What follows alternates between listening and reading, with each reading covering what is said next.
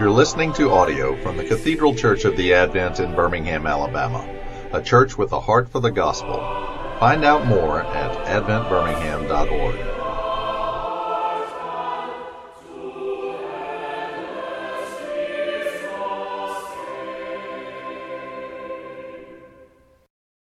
Speak, Lord, for your servants are listening. In Jesus' name we pray. Amen. You may be seated. I greet you in the name of our Lord Jesus Christ. I want to talk about redemptive rigging. Redemptive rigging. From Mark chapter 15, verse 1, Acts chapter 2, verses 22 to 24. Hear these words from Mark 15, verse 1. Very early in the morning, the chief priests and the elders, the teachers of the law, and the whole Sanhedrin reached a decision. They bound Jesus, led him away, and handed him over to Pilate. Acts chapter 2, verses 22 to 24. Men of Israel, listen to this. Jesus of Nazareth was a man accredited by God to you by miracles, wonders, and signs, which God did among you through him, as you yourselves know. This man was handed over to you by God's set purpose and foreknowledge, and you, with the help of wicked men, put him to death by nailing him to the cross. But God raised him from the dead, freeing him from the agony of death, because it was impossible for death to keep its hold on him. The word rigged, or rigging, suggests actions that are fixed in advance in order to accomplish a definite purpose or a desired result. Rigged. That's what we get in some boxing matches. When the boxing match is rigged for an individual to achieve a TKO at a certain round. Rigged. A basketball game, a baseball game, a game to be won by a certain number of runs or a certain number of points. Rigged. Even superhero episodes, I discovered many years later, were rigged. My favorite superhero was Popeye the Sailor Man. And like the man that left Jerusalem on the Jericho Road, sometime Popeye would appear as if he had been beaten, robbed, and left half dead, and sometimes even looked as if he was dead. But he would be able to get hold to a can of spinach and would be rejuvenated, renewed, and revived. And I found out later that it was rigged because Popeye the Sailor Man could never be the victim. He had to always be the victor. The redemption drama has been rigged. In other words, God has used the shenanigans of the Sanhedrin council, of Pilate, the governor of Judea, of Herod Antipas, the governor of Galilee, of Caiaphas, the reigning high priest, of Annas, the former high priest, the father-in-law of Caiaphas, of the chief priests, the priests, the men of the Roman government who were working as lictors, Jews, individuals who were scribes and elders. They were all rigged. They had no idea that behind what they were doing, there was a hand of God who was handing them over to them in order that these actions that were fixed ahead of time might achieve a definite purpose or a set destiny that would fit the sovereign will of God. It's Stephen Covey in his work, 7 Habits of Highly Effective People. He titles one of his chapters, Beginning with the End in Mind. I like that because that's exactly what God does. God is the only one who writes a book backward. He's the only one who can write the epilogue before he even writes the prologue, because he knows the end from the beginning. And Isaiah 46:10 says, God knows the end before the beginning begins. And so John pens these words in Revelation 13:8, that Jesus was as of a lamb slain from the foundation of the world. So in the mind of God, Calvary is not plan B. Calvary is plan A. Calvary is not a reaction to the fall. Calvary is a pre-action before the fall ever occurred. God is not surprised. He had the cure before there was a problem. And therefore he begins after establishing in the book of Revelation, Christus Victor. Christ is victorious. Now he begins to tell us how that happened. Genesis 3:15. Moses, by inspiration, writes in that proto-evangelion, that is the first gospel, that the seed of the serpent shall bruise the seed of the woman's heel, which will put him out of action on Good Friday. But the seed of the woman will bruise the seed of the serpent's head.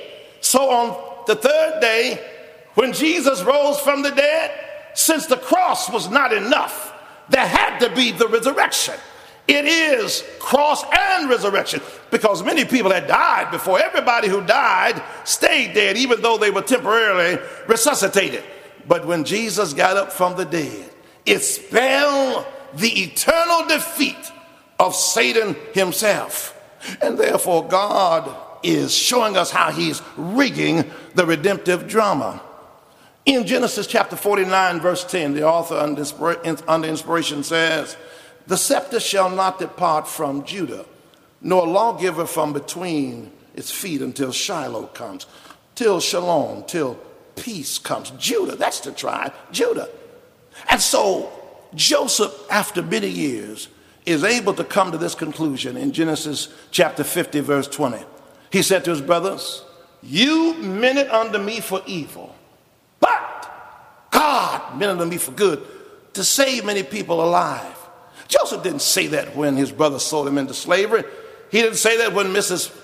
Potiphar put a phony molestation charge on him. He didn't say that when he wound up in jail. He didn't say that when the baker and the butler forgot about him. But now that he's had a chance to interpret the dream of Pharaoh and to execute a salvation plan in terms of saving the Egyptians from starvation, but not only the Egyptians, his own family, because they were feeling the effect of starvation and would have starved had it not been for the fact that there was corn, there was bread in Egypt, and they came down there, which meant now that Judah is spared. And if there had not been a Judah, there would not have been a Boaz. And if there was no Boaz, there would not have been an Obed. If there was no Obed, there would not have been a Jesse. If there was no Jesse, there would not have been a David. And if there was no David, there would not have been a Jesus. And God allows Joseph to be a part of the redemptive drama through the redemption by rigging, by having him to go down there in order to interpret the dream, so much so that people from his nation, particularly Judah, could be saved. Oh, brothers and sisters, God is up to redemptively rigging the drama for our salvation. It's what happens here in the 15th chapter of Mark, verse number 1. Hear the words from Mark 15:1. Having been bound by the Sanhedrin council, Jesus was led away and handed over to Pilate. That word, paradidomi, that's the Greek word. It means to hand over, to give over, to deliver. And he's delivered over to the hand of Pilate, but there is a hand delivering him over to the hand of Pilate, and Pilate is not even aware of that. The same thing occurs in Acts chapter 2, verse 23 and 24, where the text says that according to the predetermined or fixed counsel of God and foreknowledge of God, Jesus is handed over. The word there comes from paradidomi. It's the root of it. He's handed over to the hands of lawless men. They had no idea that God had already planned this in eternity past. But on the third day, verse 24, God raised him from the dead. I'm so glad that God rigs our lives. Oh, yes, we have free wills, but God sovereignly rigs, superintends our lives. No wonder it was James Russell Law who said, truth forever on the scaffold, wrong forever on the throne. But the scaffold sways the future, and behind the dim unknown stands God in the shadows, keeping watch above his own.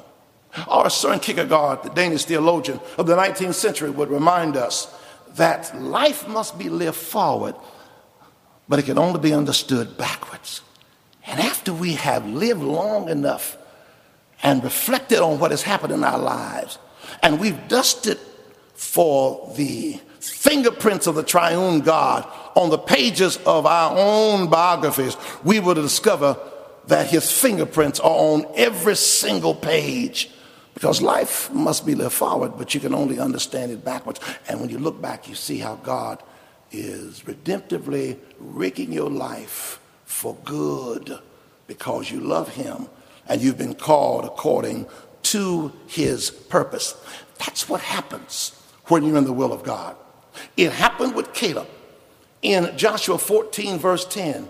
Caleb has waited 45 years for this mountain, for this country. And he says to Joshua in Joshua 14 and 10, God has kept me alive for 45 years as he promised for me to have this mountain. As I was in the will of God, I became immortal because he promised that I would have it. And even if it took 45 years, since God is not in time, time is in God, God kept me alive for this moment. It happened with Simeon in Luke chapter 2, verses 20 to 26. And Simeon had been promised by the Lord, you will not see death until you've seen the Lord's Christ. And now that Mary and Joseph come in and present Jesus, Simeon takes Jesus after the purification of Mary, holds him up and says, now, Lord, dismiss thy servant from your sight, because my eyes have seen your salvation, and you rigged it so that I could live long enough for your promise to be fulfilled. It's the same thing that happens with Paul in Acts chapter 27, verses 23 to 24. He's been out on the sea, and there are 276 persons on the ship, counting him, and he has not seen the stars, and they don't know where they are. They don't have a GPS system, but God knows where they are, and sends an angel there and says to Paul, Paul, you must get to Rome, not to be a political prisoner, but to be a witness for Jesus Christ. And look at your life. I don't care how messy it looks and how chaotic it seems to be. There is one who's in the shadows, keeping watch above his own. He is in control of your life. Chapter 15, verse number 1. There is this decision made by the Sanhedrin Council. The decision is, we need to get rid of Jesus. He has to die, and we can't kill him because we don't have the right to put anyone to death. We're under Roman government. So they take him to Pilate, the governor, who's the Roman governor, who's been the governor AD 26 and will be the governor to AD 36, appointed by Tiberius Caesar. Verse number 2. Evidently, this governor has heard what they've been interrogating Jesus about. And this governor, Pilate, asks, are you the king of the Jews? Which, of course, is a real threat. That's really what caused Herod the Great, some 30-some years ago, to be unnerved on his throne, because he heard that the king of the Jews was born, and the Bethlehem massacre occurred because he attempts to get rid of Jesus, the Son of God. That's what is happening here. And Pilate asks, are you the king of the Jews? He asked it rather sarcastically. Verse number 3.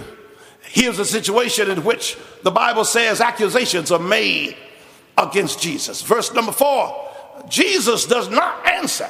The Bible says that he's silent. He does not speak at all. It is as if he's fulfilling Isaiah 53:7. As the lamb is led before the slaughter, and sheep before shearers are dumb, so he opened not his mouth.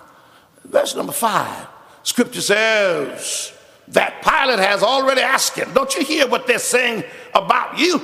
Aren't you going to answer? And the Bible says in verse 5, Jesus remained dumb. That is, silent. And Pilate, verse 5, is amazed. He's amazed about Jesus, but he is not attracted to Jesus. Amazed, yes, but not attracted to Jesus. He's the same one who in Matthew chapter 27, verse 19, hears his wife say, don't have anything to do with Jesus, this innocent man, because I've had a dream that has troubled me.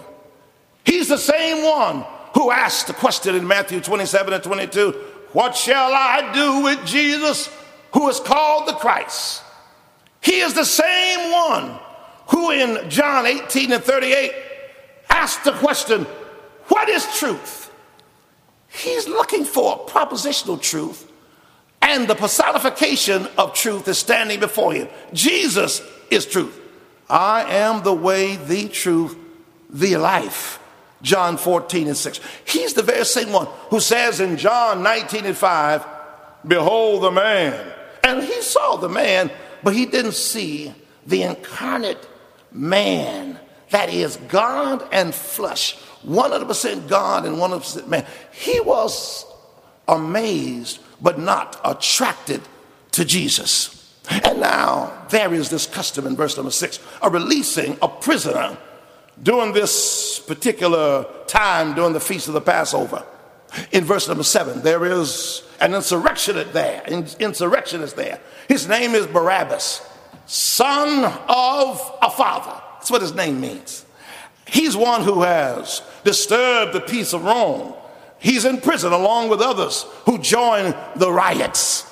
And a prisoner or someone of the crowd's recommendation will be released from death and will not have to be exposed to it. Verse number 8, the history is, once again, a prisoner is to be released.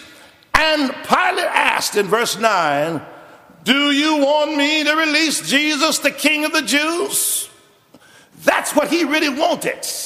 He knew he was innocent, but he did not have the guts to do what he knew he needed to do. Verse number 10, the Bible says that these individuals propose that the death penalty be carried out on Jesus because they were jealous of his influence and his popularity with the people. Verse number 11, here was a situation in which the crowd stirs up more and more followers to the point that the peace of Rome is being threatened. And that's one of the responsibilities of the governor, to keep the peace of Rome, to prevent a riot and a mob from taking place. Once again, verse number 12 rather, here was a situation in which Pilate has to ask, what has he done that will substantiate him receiving the death penalty? Verse 13, shall I release Jesus? They said, crucify him. Verse 14, once again, what charge? They still ignore it and say, crucify him. And in verse 15, he takes and releases a son of the Father and allows the son of the Father to be crucified. Jesus is stripped, and the Roman lictors stand on either side of Jesus. Jesus is taken and his hands are lifted up, tied to a stake or a pole, and they alternate left and right with a cat of nine tails, as it is known, a whip with leather straps with bone and metal bound up in the end, and they take turns whipping him until his back looks like a fresh plowed ground, bleeding, stripped, even to the point that the Roman lashing was much more cruel and brutal than the Jewish lashing of 39 stripes. It was unlimited. The bones of the skeletal system could be exposed. The entrails, the organs could be exposed. And Jesus is whipped. And Roman Governor Pilate had to see that. And the Bible says that he gave Jesus over to be crucified in order to satisfy the crowd. And in Matthew 27 and 24, he takes a pail of water and he washes his hands as if to absolve himself from any responsibility. Pilate, you don't need to do that.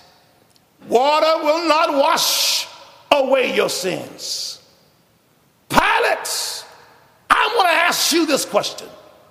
What can wash away my sin? Nothing but the blood of Jesus. What can make me whole again? Nothing but the blood of Jesus. Oh, how precious is the flow that can make me white as snow. No other fount I know, nothing but the blood of Jesus. And one of these days when we stand on the heavenly shore and wring the blue waters of tribulation from the hem of our garments, and we're able to look back and see how God has so redemptively rigged and orchestrated and choreographed the steps and the movements of our lives, we will fall down at his feet and praise the King of Kings and the Lord of Lords and the one who has brought us through. Until that time, may we forever thank God for the drama of redemption that is too deep to understand and yet worth rehearsing over and over and over again. Sing it over again to me. Wonderful words of life. Let me more of their beauty see. Wonderful words of life and beauty. Teach me faith and duty. Beautiful words. Wonderful words of life. Amen.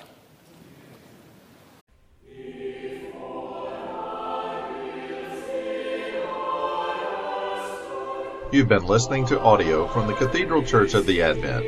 If you live in Birmingham or find yourself visiting, we hope you'll join us at one of our Sunday services.